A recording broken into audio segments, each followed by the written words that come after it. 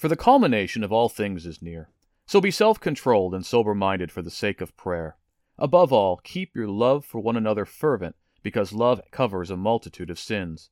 Show hospitality to one another without complaining. Just as each has received a gift, use it to serve one another as good stewards of the very grace of God. Whoever speaks, let it be with God's words. Whoever serves, do so with the strength that God supplies, so that in everything God will be glorified through Jesus Christ. To him belong the glory and the power forever and ever. Amen. We're so glad that you've joined us today. Thank you for giving us the gift of spending time as we continue to explore what God has made known in Christ and through Scripture. And today we're going to consider 1 Peter chapter 4, verses 7 through 11. I'm Ethan. I work with the Venice Church of Christ. We're a group of Christians seeking to be a non-denominational group of disciples making disciples in Los Angeles. We'd love to be of encouragement to you. Please let us know what you think of our conversation in the comments, and please reach out to us if we can be of service at VeniceChurchOfChrist.org. Peter has been writing to the Christians of Asia Minor, and he's been trying to encourage them in this time they're going through of suffering and distress. In chapter 1 through chapter 2 and verse 10, he gave them great encouragement based in their rebirth through the resurrection, the hope of their salvation, the great value of their salvation, the importance of holiness and love, how they are sustained by God's message that the Christians are a temple and as the spiritual Israel. And then beginning in chapter 2 and verse 11 through chapter 3 and verse 9, he encourages them to keep honorable conduct before all people because they're going to be looking and they're going to be watching and they are going to revile. And so the point is that they're supposed to keep their conduct so that they will be made foolish when that reviling happens. And then Peter considers what it means to look like a Christ follower in suffering the way Jesus suffered in terms of being a Christian slave, a Christian wife, a Christian husband, and in general. From chapter 3 and verse 10 until right about here in chapter 4 and verse 6, we have this core exhortation from Peter to have the mind of Christ, suffering, to no longer find satisfaction in the flesh, to bless when reviled, to entrust themselves to God when they are reviled. And in the midst of this, he then declares that the culmination of all things is near. So just like he has before in chapter 2, try to frame his exhortation in terms of because the people around you are acting this way, because they're looking to catch you in something, this is why you have to act a certain way. And he's doing that same framing here. He's not getting necessarily away from the earlier one. The earlier one is still there. But he's now adding what we would call an apocalyptic frame.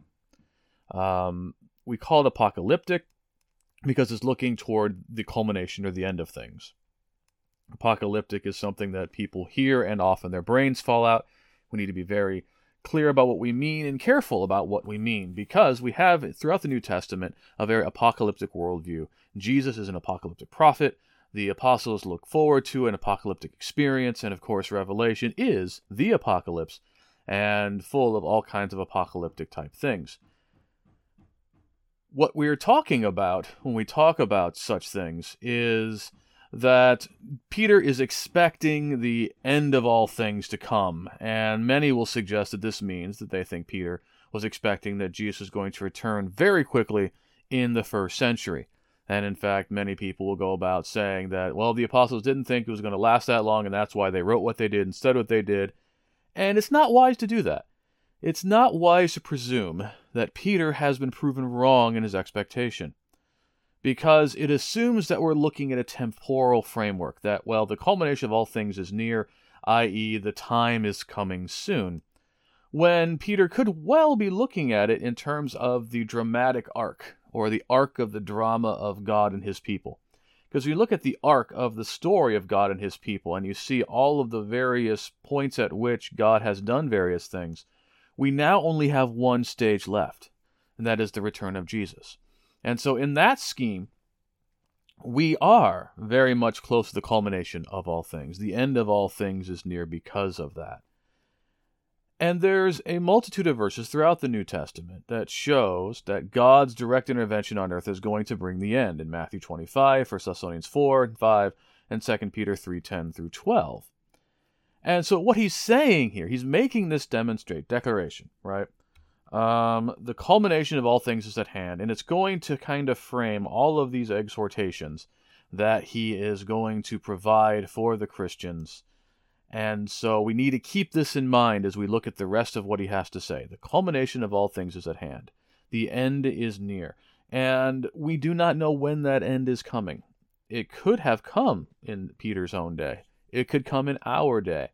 And even if it does not come in our day, we do not know what's going to happen in our own lives and when we will have to stand before the judgment seat of God.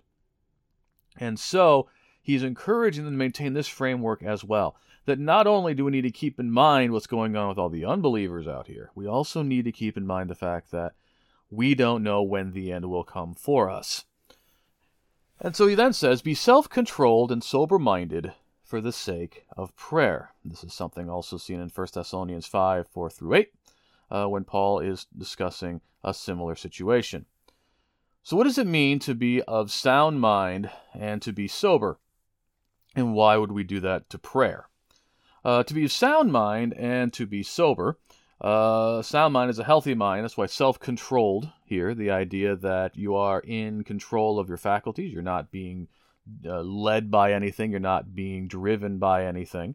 That you are in control of your faculties. And sober-mindedness is very interesting, because sobriety, then as now, is mostly something we talk about in terms of alcohol, and by extension, other recreational drugs in our own age. The idea of being sober is being free from those intoxicants. But what we can see very clearly throughout time is that while alcohol can intoxicate and drugs can intoxicate, we can see in other ways and respects how other things can intoxicate. So we can see that a desire for money can intoxicate, a desire for sex may intoxicate, power, fame, desire for entertainment, sports, anything can thus intoxicate if it is taken to that level.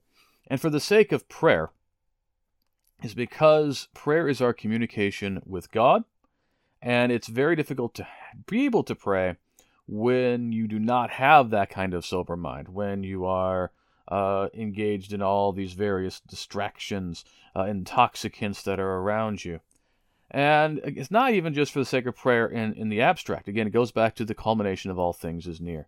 That the exhortation in Romans 13 and in 1 Thessalonians 5 is that we are to be people of the light, people of the day, not of the darkness, not of the cavorting and the drunkenness and the revelry that attends to the night, but the kind of sober-minded, clear thinking of the day, because again, the end is near. One of our great temptations is that we presume that we've got all this time, and therefore we spend some of our time in less than in ideal behaviors. That we, if we are, we may not be going out and actually sinning, and that, of course, is a major problem. But even if we're not going out so far as sinning, that we may focus a lot of our time on things that are lesser goods and neglecting the greater goods. And that's why Peter introduces for us this emphasis about time, to realize that it is a very limited resource for us. And we need to be careful about how we use it and how we are spending our time in it. And there's an expectation that because the end is near, because the culmination is coming, Christians are going to spend time in prayer, a considerable amount of time in prayer perhaps, be praying about the end, praying about the situations around them, and toward one another. And that's what we get to with verse 8, to above all keep your love for one another fervent, because love covers a multitude of sins. This is not even the first time that Peter has emphasized the idea of love. Back in chapter 1 and verse 22, you have purified your souls by obeying the truth in order to show sincere mutual love, so love one another earnestly from a pure heart. So there's this continued emphasis on the importance of love for one another. And this is very important specifically for the Christians of Asia Minor because they are dwelling in the midst of a hostile culture. They are not going to expect or be able to find the kind of succor and support from the community around them. Therefore, the community of God's people becomes all important about that. The idea of love covering a multitude of sins is a proverbial statement. It comes from Proverbs 10:12. We can see it in James 5 and verse 20. A lot of times people try to figure out in a forensic way if it has something to do with our relationship with God. But again, we want to look and see the focus here. and the focus is on love for one another, i.e. for the fellow Jesus people. And it's about relationship with one another, and the fact that love covers a multitude of sins is more about the fact that when you have love for somebody, you're willing to absorb and endure and forgive those sins, especially the way Peter is using it here. It may not even be the idea that because you love, your sins are being forgiven, as much as when you love, you're willing to overlook certain offenses because of your dedication to the people. And this is very important because in light of the hostility they're experiencing and in light of the fact that the Lord could return any time or the culmination of all things is near, they don't have time to get divided by all of this petty squabbles that often attend to Christians in local congregations. They need to love one another. What's going on is too difficult. The amount of time left is too short. The obstacles are too challenging to not be there for one another.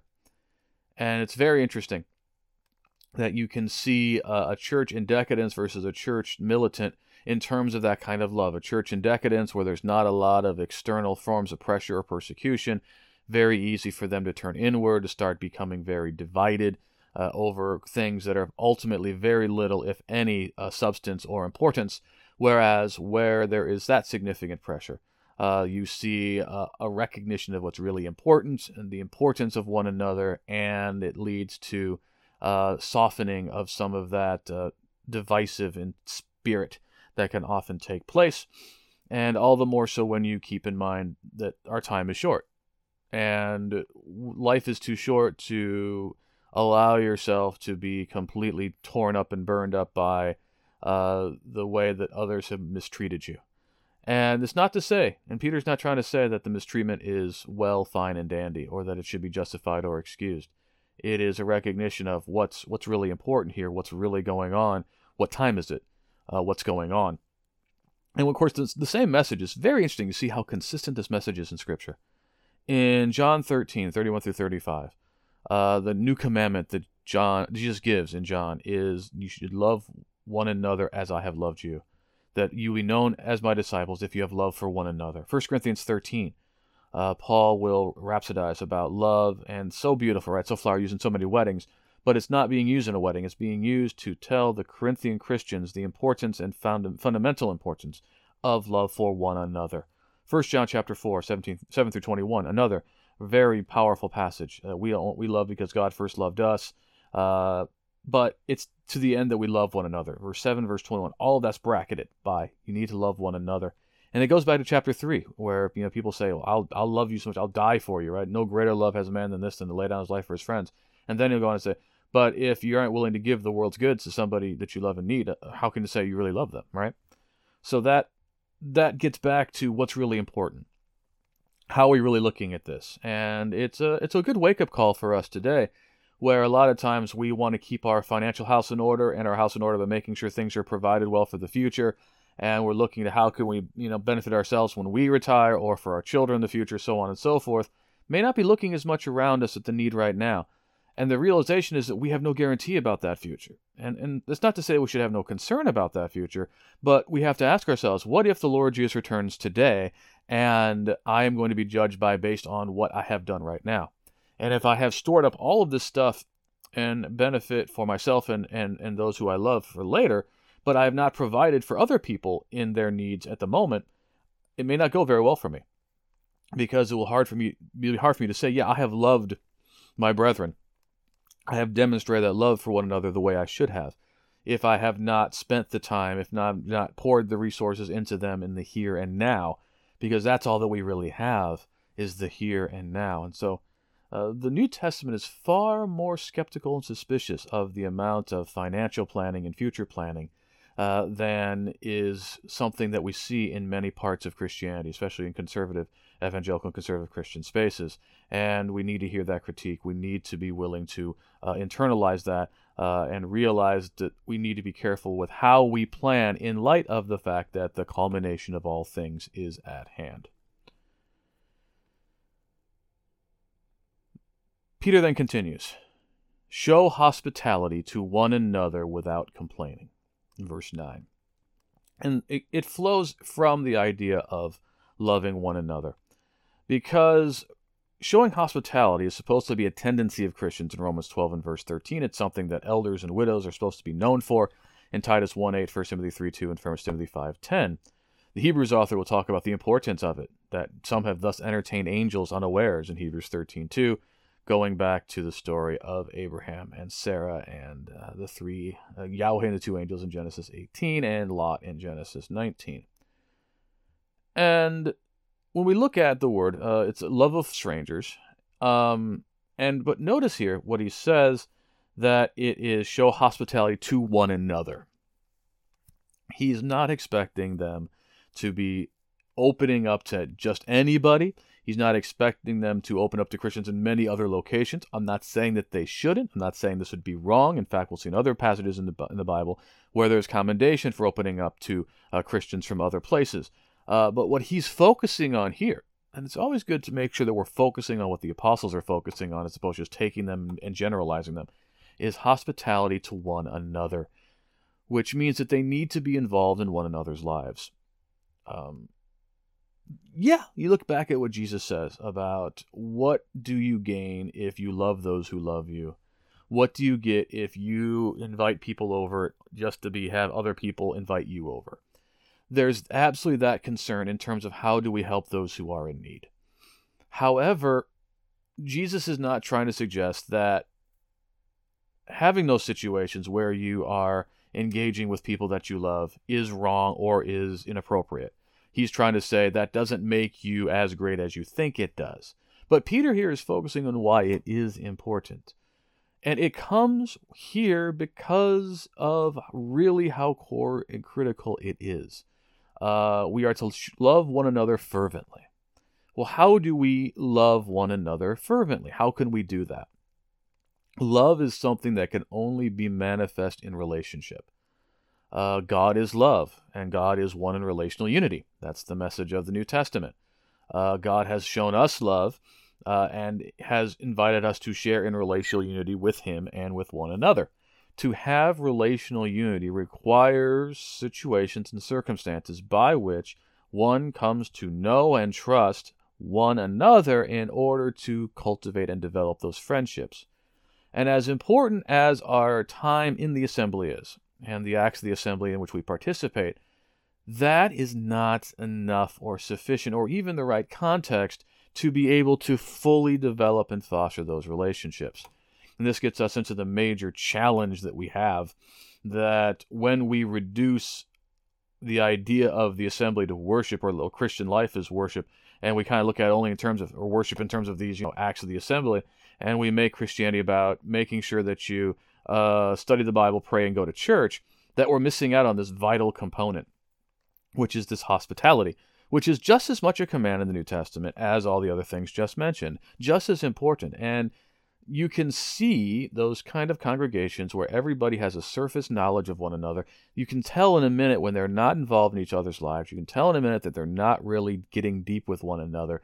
And it affects everything. Everybody's putting on the holy face. People can't be real with one another. You don't have people really getting to know each other, and that's not going to be healthy. Hospitality is a time of maintaining table fellowship. In the context in which Peter is speaking, the absolute expectation is Christians are opening their homes to one another. And they're doing it without complaining. They're not supposed to look at it as a burden or a chore, but they're looking at it as a grace, as a gift, as a wonderful opportunity to share with one another. In that context, that's how that made sense. And I think in most contexts, it's going to make sense to welcome people into your home and to be that hospitable, to break down that barrier and to provide for the opportunity to be open. But if there are situations where it would make more sense to be hospitable by sharing table fellowship at a local restaurant or at a park or something like that, the spirit of it is to have that table fellowship, to have that time sharing a meal. And the act of sharing a meal is a sharing of space, a sharing of time, a sharing of getting, where there's an expectation of that kind of conversation. And we're really focusing on that nature of relationship because it's not hospitality merely for hospitality's sake.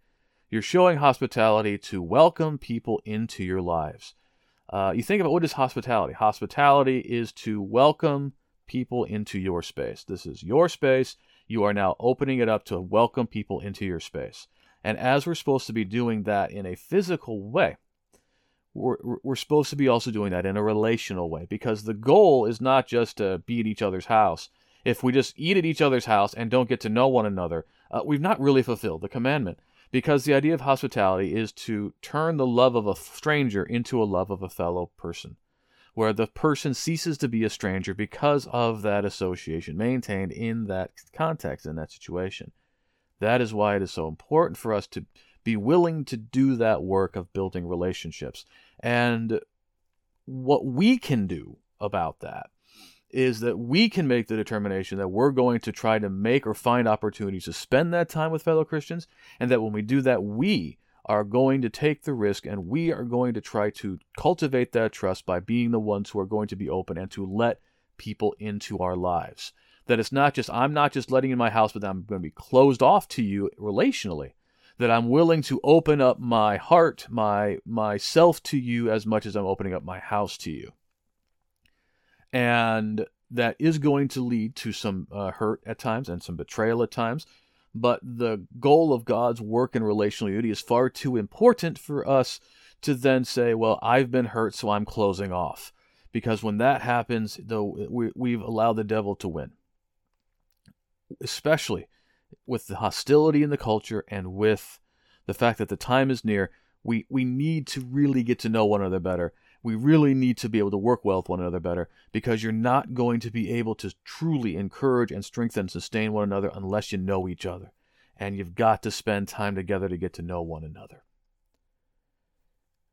Peter continues, just as each one has received a gift, use it to serve one another.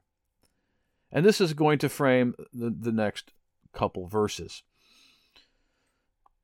So we have love one another, show hospitality, as each has received a gift, use it to serve one another. So let's look at both parts of that. First, as each has received a gift. Unfortunately, a lot of people have associated the idea of the gift with the charismata, the charismata, the speaking in tongues, prophecy, and special insight and knowledge that was given in the days of the apostles and immediately afterward through the Spirit to provide encouragement and strength for the Christians. And in fact, it is very easy for many to take an overly maximal view of 1 Corinthians 13 and imagine that when Paul is speaking of prophecy, speaking tongues, and knowledge, that he's using that to describe all kinds of gifts. And that has led us down a very bad path. Because as Peter's making clear here, God has given us all gifts. God has given us all abilities. You go back to Matthew chapter 25 and the parable of the talents. What are the talents? Why do we call the abilities that we have, the skills we have, talents? It comes from that word. It's not the way it's being used in the Greek. It's not the way Jesus is using it in the context in the parable itself, because a talent at that point, talent is money. And so they have money and they're leveraging that money to make more money in the parable. But when you come to the spiritual application, well, what money, what is the currency that we have in the kingdom of God? The currency that we have is the gifts that God has given us. At the first century, some of that might have been the ability to prophesy, speak in tongues, things of that nature. But if you notice, prophecy, speaking in tongues, that's very much spirit-directed in a way where the person becomes more of a vessel through which that is working. There's all kinds of other ways that we have gifts and abilities. And that's why the word talent now means those skills and abilities. And the question is, how do we want to leverage them? So Romans 12, 6 through 8, 1 Corinthians 12, 4, 11, there's spiritual gifts. And some of the spiritual gifts are very much spirit-enhanced and spirit-directed and spirit-guided. But the Spirit is still giving us gifts that we think of as our own, quote-unquote, and natural, quote-unquote. Some of us have a better ability to speak than others. Some of us have a better inclination to give than others. Some of us are better skilled at understanding how to build things or fix things. Some things come naturally to some people better than others. Those are all the different ways God has made us. God has given us these gifts. We are stewards of them. This is such an important framework that He is giving us here, as we're going to see. The importance of the nature of these gifts as being a steward of them, and that we're using them to serve one another. What that means is that why do we have the gifts? What are we supposed to do with the gifts that we have? When we grow up in our culture and society, we are taught that, okay, as you cultivate various skills, things that come naturally that you have honed through effort and experience, and things that you have had to really work hard on to cultivate, that you're supposed to leverage them to your advantage and self-aggrandizement. The majority of the way we see it today, especially in late capitalism, is making money on it, right? We go to school to learn how to do something to make money. So, oh man, I have an ability to speak to people. I need to go and become somebody who can make money by speaking to people. I'm really good with my hands at building things. I'm going to go be a builder, make things, and make money. I'm really good at selling things. I'm going to go sell things and make money. Whatever that might be, that's the kind of situation that we are looking at. And what Peter's trying to do here, by telling us to use it to serve one another, is that we need to understand how all the gifts God has given us are to be used to encourage one another, to help one another, to benefit one another. Where if I have whatever gift I've been given, I need to direct to that end, not just for my own self-aggrandizement, for my own purpose. And that's what we need to bring the rest of these verses in. As good stewards of the varied grace of God, whoever speaks, let it be with God's words. Whoever serves, do so with the strength that God supplies. So he's giving some examples of this. So whoever speaks, let it be with God's words. So here's a person who has the ability to speak. The words he's supposed to speak are God's words. We can see that as a prophet, right? The whole idea of a prophet is somebody who is God has spoken to them, and they are to speak what God speaks to the people. Even if we do not have the prophetic gift, where we are inspired by the Spirit as Isaiah, Ezekiel, or Jesus were, when we speak, we're supposed to still speak God's words. Our words are supposed to be rooted in what God has made known in Christ and in Scripture.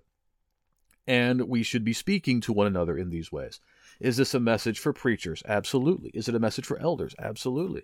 Is it a message for the average Christian, quote unquote? Absolutely. We're all, when we're speaking, should be doing it with God's words. Interesting. Whoever serves, as doing so with the strength that God supplies. Serving, ministration, is such a huge part of the Christian life.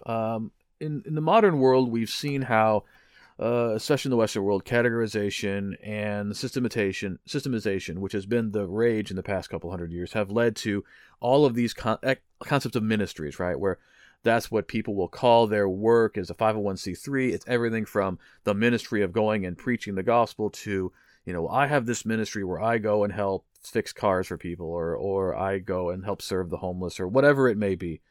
And there's a noble spirit there that's being overly formalized and systematized. But we all should be seeing ourselves as ministers. Minister is not a title that is given to preachers uniquely or specifically in the New Testament. Minister is something we're all supposed to be doing. We're all supposed to have our ministry.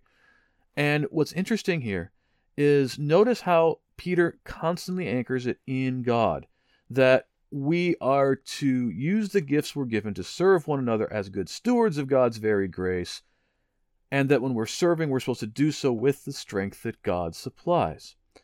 That idea of stewardship is so important, and it is so contrary to our current spirit that is very much more about domination. We currently have a very unhealthy relationship with the world around us. The relationship we have with the world around us is that we are dominating it and we are exploiting its resources, and it is an exploitation. We dig stuff out, we clear cut to build what we want, we plant the fields that we want, and we are looking at very much as we are the master, and we are beating the land into submission to work for us. And people think, well, back in Genesis 1, right, all these other things. It is a distortion and a warping of God's purposes and God's message to suggest that God has blessed our domination in that sense. Yes, we are given dominion, but to what end? To be stewards. The stewardship model is the one that you have predominantly. God put Adam in the garden to keep it and tend it. Yes, he was dominant over everything in the garden, but not in order to exploit it, not in order to clear-cut it for his advantage or purpose. He was there to be a steward of it. He was given it by God. God made the garden, and it was Adam's job to keep it up. Likewise, God has given us everything that we have in our. God has given us this creation. God has given us our abilities. God has given us our skills. God has given us the people we have in our lives. God has given us the prosperity we enjoy. And it's not now, because here's the problem with the domination exploitation. And the domination exploitation idea becomes my property, and I can use my property any way I want. But when we have the stewardship model, we understand nothing that I have or am is mine. I can't claim to own any of it because it doesn't come from me. It is all the gift of God that I have been commanded. I have been given this stuff as a stewardship. I am thus to leverage it in ways that glorify God. And that is a very profoundly different way of looking at things. That is what can empower us to realize, oh, the time that I have needs to be spent in prayer, in showing hospitality, in loving one another, serving one another, and promoting, doing the same thing to a different degree to those outside in the world. That, oh, everything that I am and have is not how great I am, but it has been God giving me the opportunity through what he has given me in terms of the time, the skills, the people in my lives to help cultivate these things, that I can use these things to glorify him. How can I use what I have to glorify God? Part of it is to provide for myself and those I love. Absolutely. Not trying to deny that. But another thing is to take that and use it to serve one another and to serve other people, because that is how God is glorified in these things. God has given me a place to live. Part of the way I glorify God, that is to live there, to take care of it, but also to open up so other people can come and share in life with me there. And what's interesting here is that even when it comes to how we serve, it's not about how great we are or us expending ourselves that purpose, that we are to serve with the strength that God supplies. And I don't know how much we really emphasize that. Doing with the strength that God supplies, that even in our working, even as we strive to encourage one another and to work for one another and to benefit one another, that we're not doing it by just our own energy, but that we're doing it through the strength that God supplies. Because again, as human beings, we are much more weak and frail and limited than we care to admit. It is only when we are allowed to do these things through the strength God provides. And this is not something that's a first century only thing. This is something that is supposed to be a continual thing. That we're supposed to be continually praying to God to give us that strength so that we can love one another, so that we can do these things. And what is so bitterly lamentable to me is how many times I've had conversation with very well-meaning Christians who have never stopped to think how the things that they have learned and cultivated in the world, in their degree, in their job, can be used to benefit members of the people of God in the kingdom. That they've never thought about how their talents could be used in the kingdom. That when you ask them about what can you do for the kingdom, they're going to start talking about the things they can do in the assembly, which is important but dim and limited compared to this picture that Peter is giving us in 1 Peter chapter 4. That sure, the assembly is involved in all these things, but it goes well beyond the assembly, doesn't it? In fact, most everything he's talked about here, while it has some relationship to what we do in the assembly, that it's expected and assumed to be well outside of the assembly. And something that is a continual thing that we are doing. And it's all to be done so that in everything, God will be glorified through Jesus Christ, and it's to him that belongs the glory and the power forever and ever. Amen. In everything, God will be glorified through Jesus Christ. Everything that we have and are, that we expend through his strength, that he be glorified, that we welcome one another and grow in relationality, that he may be glorified, that we love one another so that we can be loved like he is loved and glorify him, that we are sober-minded and self-controlled for prayer to glorify him. All of this goes to glorify him, because when the culmination of all things happens, he will be glorified. He will be glorified in Jesus Christ. Let us therefore be working in the kingdom, always prepared for the end, leveraging everything God has given us to his glory and honor, not looking at anything as our own, but as the gifts God has given us that we are to share with others, to do all things by the strength God supplies, to make it far less about us and much more about God, that he be glorified, now and forevermore, through Jesus Christ. Amen.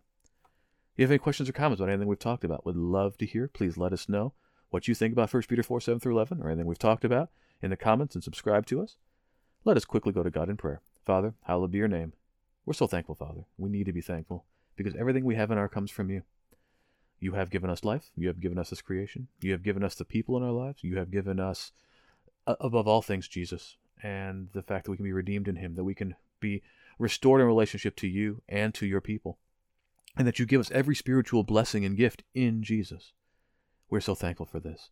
And because we are thankful for this, Father, we pray that you would give us a mind to understand and to maintain that perspective always, that we are not owners of things and we are not great, but we are given everything that we have as gifts from you, that everything we have and are is a gift from you, and that you have given us those gifts to be stewards of those gifts, to cultivate them and to leverage them to be of value, to benefit us in terms of allowing us to have a living, but also to be a benefit to others, that we can serve one another and to be loving and caring for one another and for all with whom we come into contact. And let us not grow in our conceit that we can do it through our own strength. Let us always depend on your strength, and we pray that you would give us that strength. Give us the strength in our inner man. Give us the strength in our outer man through your Spirit, that we can be empowered to serve, to glorify you, to honor you, so that you will be all in all, and your purposes and relational unity and cultivation will be accomplished. And we earnestly look forward to knowing it's the culmination of all things to the return of your Son, when you will be all in all in him. And it's in his name that we pray. Amen. We're so glad that you've joined us. If we can be of any service to you, if we can help and encourage you in your faith in any way, we want to make good on 1 Peter 4, 7 to 11 for you. Please let us know at VeniceChurchOfChrist.org. You can also find us on Facebook, Instagram, TikTok, Twitter, and YouTube. And may the Lord bless and keep you until we're able to meet again.